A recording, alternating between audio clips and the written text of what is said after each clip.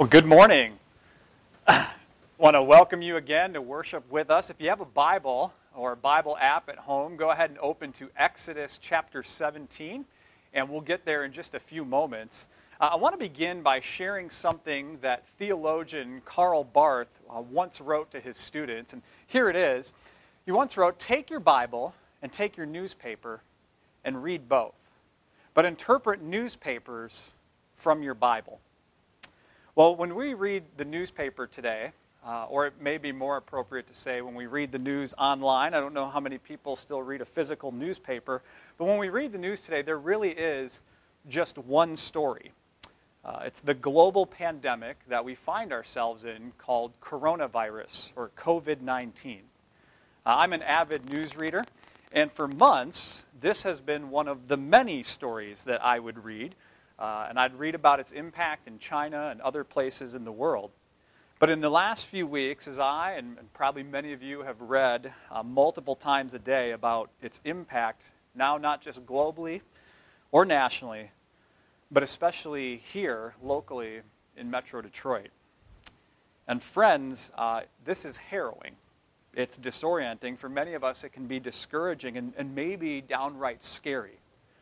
I know many of you are feeling this, and you're not alone. But thankfully, we don't just read the news. We read, as Karl Barth said, we read our Bibles. And as a church, we've been reading our Bible throughout Lent, and specifically, we've been reading the book of Exodus. We've been looking at this story of God delivering his people out of slavery, leading them to the promised land of Canaan, a land that God would refer to as a good and spacious land. And yet, in order for the Israelites to enter that new land, they had to go through the wilderness. They had to go through a place of disorientation, a place of disequilibrium, a place of uncertainty, fear, and anxiety, and often wondering, where is God in the midst of this? And so this morning, I want us to look at a passage in Exodus that I believe speaks to the presence of God in the midst of a crisis, and how we, as the people of God, can respond when we find ourselves in a crisis. And specifically, we're going to look at 5 things that we need to know for when we're in crisis. So let me pray, and then we'll jump in. Lord Jesus, we thank you for just the truth of the words that we sang. And we thank you for the love that we have in you, for the victory that we have in you, for how great you are. I pray that in these few moments, whatever's going on in our hearts, I pray that you would quiet our hearts so we could receive from you afresh and anew. As we look into your word, I pray that you would give us eyes to see and ears to hear from you. I pray that your Holy Spirit would anoint me to proclaim good news that your church needs to hear this morning. We thank you that there is good news to tell and there's good news to hear. So let it be so this morning. We love you, Jesus. Pray these things in your name. Amen.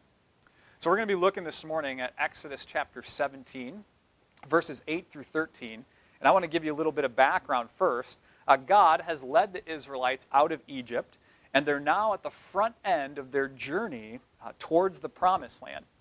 And they quickly learn that this is not going to be an easy journey.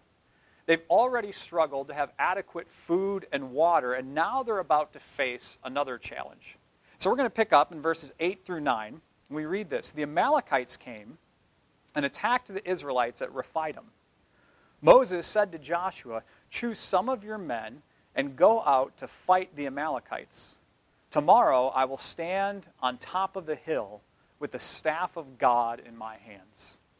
So the Israelites here are attacked by the Amalekites. And the Amalekites were distant cousins of the Israelites. Israel traces their lineage back to Jacob, and the Amalekites trace their lineage back to a guy named Eliphaz, who was the son of Esau, Jacob's twin brother. Now, we don't know why the Amalekites attacked the Israelites, but we do know that they exploited the Israelites' weariness and fatigue at a time that they were vulnerable. In Deuteronomy 25, verses 17 and 18, we get this description. "Remember what the Amalekites did to you along the way when you came out of Egypt, when you were weary and worn out. They met you on the journey and attacked all who were lagging behind. They had no fear of God. One commentator even goes as far as to suggest that those who were lagging behind and were targeted by the Amalekites were the sick, the aged, and the tired. And so the Israelites here are facing a fierce opponent, a powerful enemy that has no fear of God, and they have to respond. They have a major crisis on their hands. And Moses recognizes this. He recognizes that they're under attack, and so he goes to Joshua, who's a warrior and will become Moses' trusted aide and eventual successor. Moses instructs him to assemble an army to go out and fight the Amalekites. And just like that, the Israelites find themselves fighting a battle. And friends, like the Israelites, we need to know in our crisis that we are all fighting a battle. We're all fighting a battle. There's this quote that I've seen attributed to ancient philosophers such as Socrates or Plato, but also to more modern thinkers. So I don't know who really said it, but I've seen this around a lot. And the quote goes like this: "Be kind, for everyone you meet is fighting a battle you know nothing about." And we're all there. We're all fighting a battle. We all have our own Amalekites that we're facing. What is it for you? What is your Amalekite? What is the battle that you're fighting? Maybe for some of you this morning it's a health battle. Maybe for some it's a financial battle. Maybe for others it's a relational battle or a spiritual battle. Maybe for some of us we're fighting an emotional battle. Maybe for others we're battling an addiction. Each and every one of us is fighting our own unique Amalekite, our own unique battle. But we are all also fighting a common battle. There's a battle going on that we all know something about. We all have a common Amalekite. We're all battling this pandemic. Each and every one of us is facing this enemy in some way. For some, it's impacted us physically. In fact, as of yesterday, nearly 700,000 people in the world have been infected with this virus. Almost 120,000 in the United States, 4,600 in Michigan, half of which, around 2,300, are in Wayne County. And for some of us, this battle is something that's impacted us financially. Perhaps we've lost a job, we've been laid off, or we've taken a pay cut. A few nights ago, I was picking up food. Becky and I, we wanted to support a local restaurant, and so we ordered from our favorite Middle Eastern place here in Dearborn. And I was picking up my order and talking with the owner, who I've gotten to know a little bit, and he was sharing with me that just in the last few weeks, business is 70% down for them. And he remarked to me that he doesn't know how they're going to come back from this. There are many in that place right now, many who are fighting a financial battle. For others, maybe this has impacted you emotionally. Maybe you have loved ones who are sick. Maybe some who are on the front lines responding to this crisis. Maybe there's some who have had to make challenging decisions, or you're just getting more and more anxious and stressed out with every news report. But for all of us, it's impacted how we go about our daily lives. We are all in a battle. Here's the second thing we need to know, is that we will grow tired. We will grow tired. If we read on verses 10 through the first part of verse 12, we read this. "So Joshua fought the Amalekites as Moses had ordered. And Moses, Aaron, and Hur went to the top of the hill. As long as Moses held up his hands, the Israelites were winning. But whenever he lowered his hands, the Amalekites were winning. When Moses' hands grew tired, they took a stone and put it under him, and he sat on it."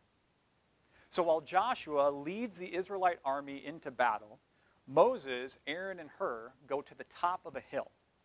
Now, Aaron was Moses' older brother, whom God has appointed as Moses' spokesperson. We don't know much about this guy named Hur.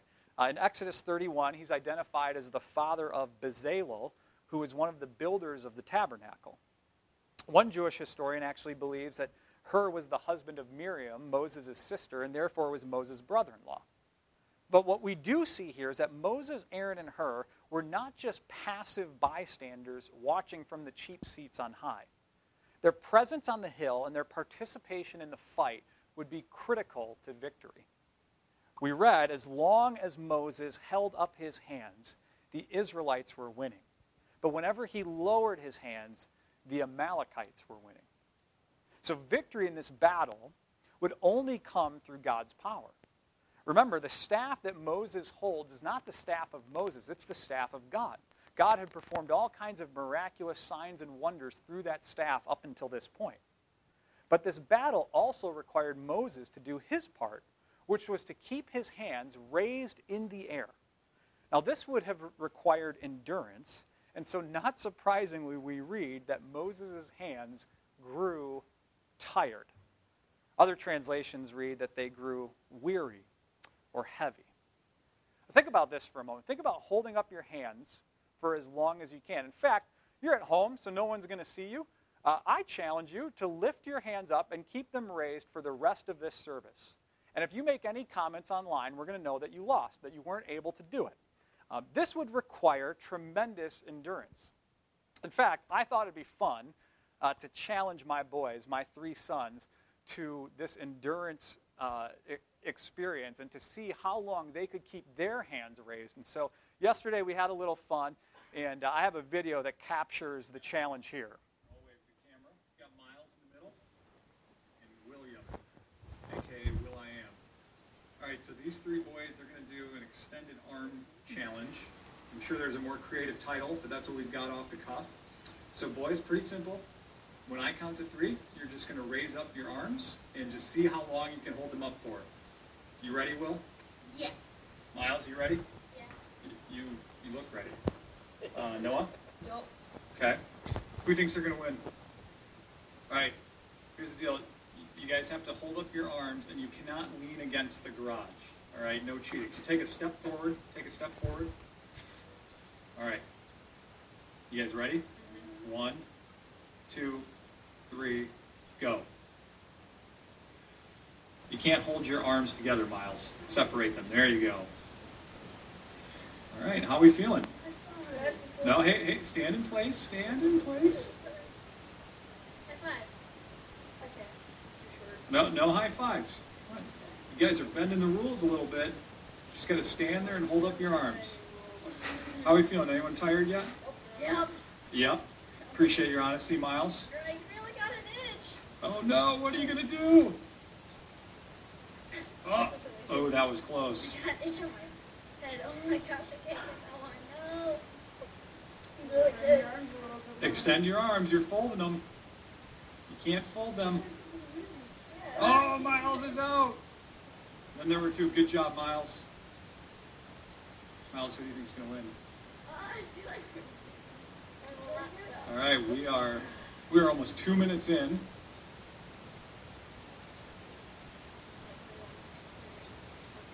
Noah's hands aren't quite straight. He's got a little, there you go. There's a little U shape going there. You feeling it, Noah? Yeah. You feeling it? Will, how are you doing, man? You look pretty relaxed there.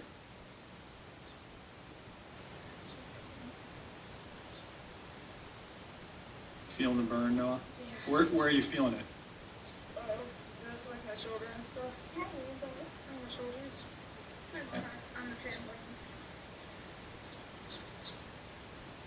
This is some pretty riveting action right here. The next challenge we should do is see who can stay on the trampoline the longest. See who can stay on the trampoline the longest? Mm-hmm. Like you just have to, just be like you can just sit on it? Ooh, Noah's feeling it.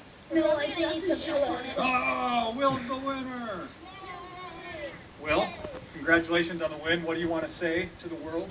I'm better than you guys. All right. Congratulations, William Iwaskiewicz, winning the first ever Iwaskiewicz Extended Arms Challenge. We're signing off.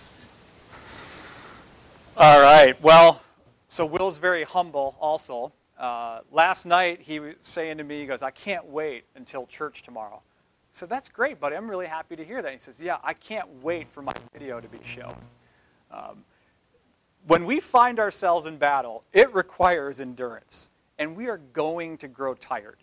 Whatever battle you're fighting right now, if it hasn't happened already, you're going to grow tired. And in the battle that we're facing against this pandemic, we're going to need endurance. And friends, we are going to grow tired. Some of you are already there. This battle is already exhausting, whether it's physically, emotionally, mentally, or spiritually. And in many ways, we're still just at the beginning. You're going to experience some grief. We're going to experience some loss. We're maybe going to be confused or have questions. Last week, when I was putting my youngest son, Miles, to bed, before we spent time in prayer, he made this comment to me. He had this question. He said, if God has the power to save and to heal everyone, then why would he just let his creation fall apart? That's a hard question. And maybe you have similar questions yourselves. Maybe there's things that you find yourself struggling with. Things are going to get heavy. You're going to grow weary. You're going to grow tired. Things aren't always going to feel okay, and that's okay. Friends, when you're in a battle, you're going to grow tired. Here's the third thing that we need to know. We need help. We need help. Here's the second part of verse 12. Aaron and Hur held his hands up, one on one side and one on the other, so that his hands remained steady till sunset. So we discover here the purpose for Aaron and Hur being on that hill with Moses. They weren't just there for moral support. First, they put a stone under Moses where he could sit. And then they held his hands up, one on one side of Moses and one on the other. And in the same way, we all need help in the battle. We all need our own Aaron and Hur to lift us up and to steady us in the midst of a crisis. And the good news is for us this morning that God has given us the ultimate help. God gives us help through his Son, Jesus, and he gives us help through one another. God gives us help through Jesus. The reality is that we are all facing an enemy much bigger than coronavirus. We're all dealing with the pandemic spread of sin. Each and every one of us has been infected with sin. It has been the deadliest disease throughout history. In fact, it has a 99.9% infection rate and a 100% death rate. We are absolutely powerless against it. But in his great love for humanity, God sent us help. He sent us the antidote. God the Father sent Jesus the Son, the only one who was never infected by sin, to become sin on our behalf. Jesus stretched out his arms for us, not held up by two partners, but held up by nails on a cross in between two thieves. Jesus went up on a hill, not with friends, but alone, to die, so that we could have life with him. Jesus was buried low in the ground so that we could be raised up in and through him. And through his death and resurrection, we can have victory. We can have healing and salvation against our greatest enemies, sin and death. And the Bible teaches that if we place our faith and our trust in him, then we can be healed, we can be saved, we can be made whole. Because of Jesus, we don't have to fight this battle on our own. Jesus fought the greatest battle for us, and therefore he gives us help to fight all other battles as well. Before Jesus' death and resurrection, there were many things that he said to his disciples. But a few, specific to him being a helper, he said that he would give them the Holy Spirit who would be the helper. And then later on in the New Testament, we read about the church being the body of Christ. So the resurrected Jesus lives on in and through the church. He lives on in and through us, in and on through you. And one of the primary ways then that Jesus helps us is through one another. We're called to bear one another's burdens, to be Aaron and Hur for one another. We are going to need each other to go through this. Don't go through it alone. We're all going to need our own Aaron and Hur in this crisis. Fourth thing we need to know, not only do we need help, but we need to help. We all need an Aaron and a Hur, but we also need to be Aaron and Hur for others. I'm reminded of something that Mr. Rogers once said in his program and in many different interviews. And here it is. Maybe some of you have seen this or heard this. When I was a boy and I would see scary things in the news, my mother would say to me, look for the helpers. You will always find people who are helping. Well, this is a timely quote, and there are so many helpers out there to be found. Healthcare workers, doctors, nurses, teachers, volunteers, community service organizations. We're so grateful for all the helpers out there. But I would take this one step further. Church, let's not just look for the helpers, let's look for opportunities to become the helpers. Let's not just talk about the opportunity that the church has in the midst of this crisis. Let's seize the opportunity that's in front of us. Let's look for opportunities to be Aaron and Hur for one another, but also for our community and world around us. Historically, when scary things happen in the world and people have looked for the helpers, what they have often found is the church. In fact, Christianity saw an explosion of growth and impact in the first 2 centuries, particularly through the church's response to 2 major epidemics. In the year 165, and then less than 100 years later, there were 2 deadly epidemics that swept through the Roman Empire, killing almost a third of the population. And what we're experiencing now is bad, but it pales in comparison to what was going on at the time. At the beginning of this period, Christianity was still a small fringe group of Galilean Jewish people. However, by the end of this period, the church had grown exponentially in number and impact throughout the known world. And what happened during these crises was essentially that Christians responded differently than pagans. When everyone else was fleeing the cities and isolating themselves, Christians moved toward the sick and dying, even at great peril to themselves, due in large part because of their belief that they had nothing to fear in death. They had already been rescued from sin and death, and so what more did they have to fear? And this contrast between the Christians who responded in helping people in the midst of the crisis and the pagans who ran away led to the Emperor Julian's observation as he wrote to a pagan priest, "The impious Galileans," which is how he referred to Christians, "support not only their poor, but ours as well. Everyone can see our people lack aid from us." Following this, one historian, Rodney Stark, said that Julian launched a campaign to institute pagan charities in an effort to match the Christians. In other words, the pagan emperor looked to the church's example and said, this is what the empire, what the pagans ought to be doing. We're living in a scary time. We're in a battle. We're going to grow tired and we're going to need help. But this is also a time of great opportunity for the church to rediscover and reimagine her vocation as the helpers. Innovation almost always is birthed out of desperation. So how can we be Aaron and Hur to one another and to our community in this crisis? What if centuries from now, when people tell the story of coronavirus, they'll tell of those Christians who were checking in on those in need, who were checking in on those who were lonely? What if they told the stories of those Christians who always stepped up when it came to meal distribution? Those Christians who would post positive and encouraging notes in their windows and on their sidewalks. Those Christians who prayed for and cared for the sick.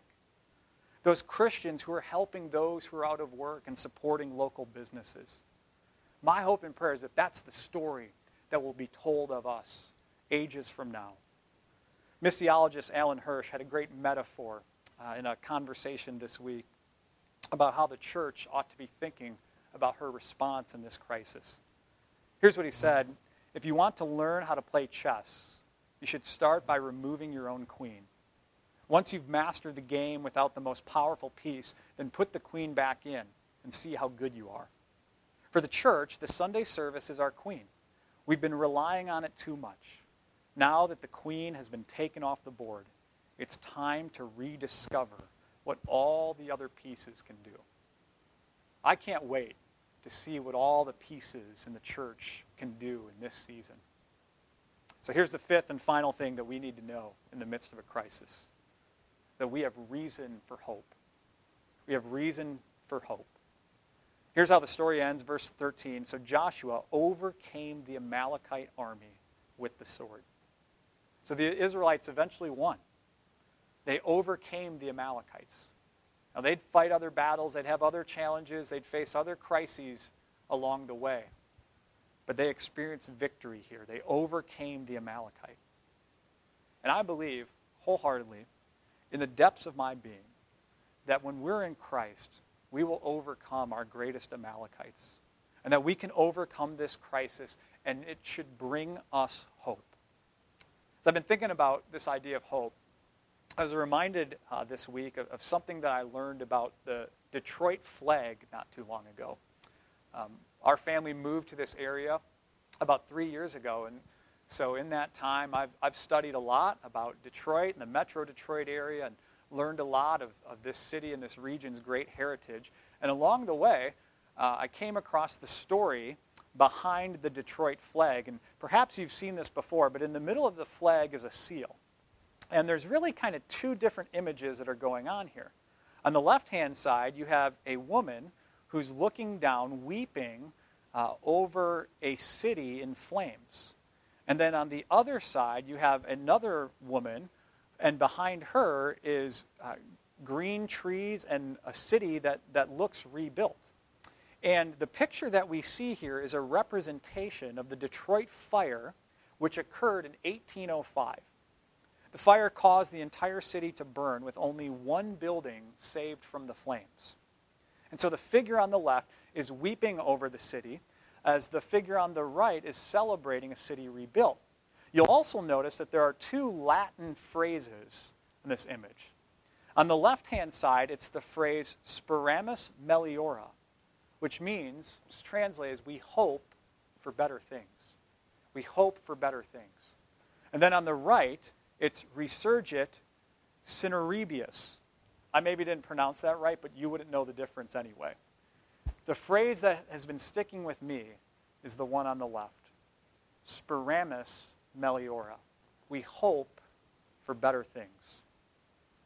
You know, beyond the motto for a city that has risen many times, and we hope will rise again, this should be the anthem of every Christ follower. We hope for better things. We are hope-shaped people. Our lives are shaped by our hope, not ultimately in the rebuilding of this city, but ultimately they're shaped by the hope in the one who will remake all of creation. In fact, at the end of Scripture in Revelation, this vision that the Apostle John has, he has this vision of Jesus, and he says he will wipe away every tear from their eyes. There will be no more death or mourning or crying or pain, for the old order of things has passed away. And he who is seated on the throne, who is Jesus, said, I am making everything new. And friends, it is the one who speaks these words that we place our faith and hope in. And so we need to live now as a sign and a foretaste of that hope. A hope in what is to come. My prayer is that by our words and by our deeds, by our announcements and our demonstration, we will proclaim loudly with our lives the message of hope in the midst of this crisis. So we're in a battle. We'll grow tired. We'll need help. We need to help. But we have reason to hope. I want to invite you then to prayerfully consider taking two next steps this week. The first is this: I will find an Aaron and Hur to lift me up in battle. As you're facing this crisis, as you're struggling through this, you're going to need help. Who are some people that can come alongside you and help you process and deal with what's going on? I think it's interesting that God sent two people up that hill with Moses. It wasn't just Aaron going up. It wasn't just Hur going up the hill with Moses, but God sent two. I think there's power in us having multiple people that we can get help from when we need it. Who is that in your life? Who in this next week could you go to and say, hey, I need you to be my Aaron. I need you to be my Hur. I need you to help me process some things. I'm struggling a little bit with all of this, and I need someone to listen. I need someone to pray with me. Who could that be for you? But then second, I want to challenge you this week to be an Aaron and Hur for someone else. Who is it? Who is it around you that's weary, that's growing tired, that things are getting heavy, that needs help? Who is Jesus calling you to lift up this season? We all need help, and we all need to give help. Who is that for you? What does that look like for you in your life in the coming days? On a personal note, in this next week, I'll be transitioning to a different leadership role within the Southern Michigan Conference, the network of churches that we belong to. And I'll still be around and still be involved in what's going on in the life of our church. But I want to take a moment to sincerely thank you for being Aaron and her to Becky and I and our boys for these past several years. And I trust that in some ways we've been Aaron and her to you along the way as well. And as we make this transition, know that I have great hope for the church, and specifically I have great hope for Dearborn Free Methodist Church in the coming days as we continue on mission to show how Jesus' love restores joy and freedom to Metro Detroit. Let's pray. Lord Jesus, we thank you that when we face a battle, when we find ourselves in crisis, that we are not alone. And not only do we have help in the midst of the battle, we have the ultimate help. We have help from you. I thank you that in and through you, we can have victory in our greatest battle, our battle against sin and death. And so if that's true, then we trust that you can give us victory in all other battles as well.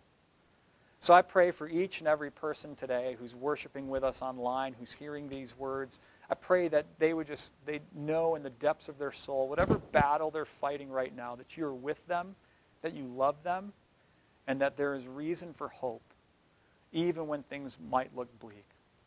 Lord, I pray for each and every one of us that we would have an Aaron and a her in this season, that we would have people that we could reach out to who would come alongside, who would help us, who would lift us up.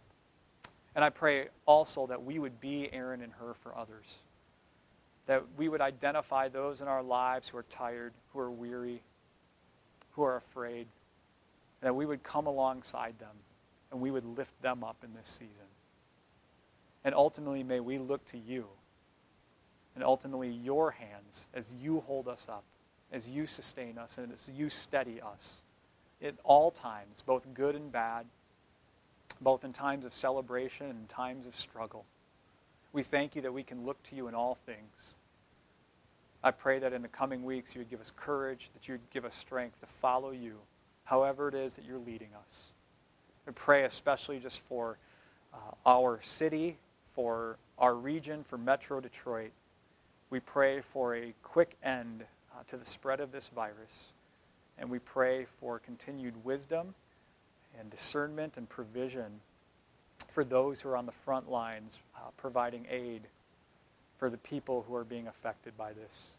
And I pray that there will be a day when this is all over and story upon story will be told about how your church came and helped others, how your church rose up in that time to be agents of hope and love and compassion. Jesus, may it be so of us. We love you, and we pray this in your name. Amen.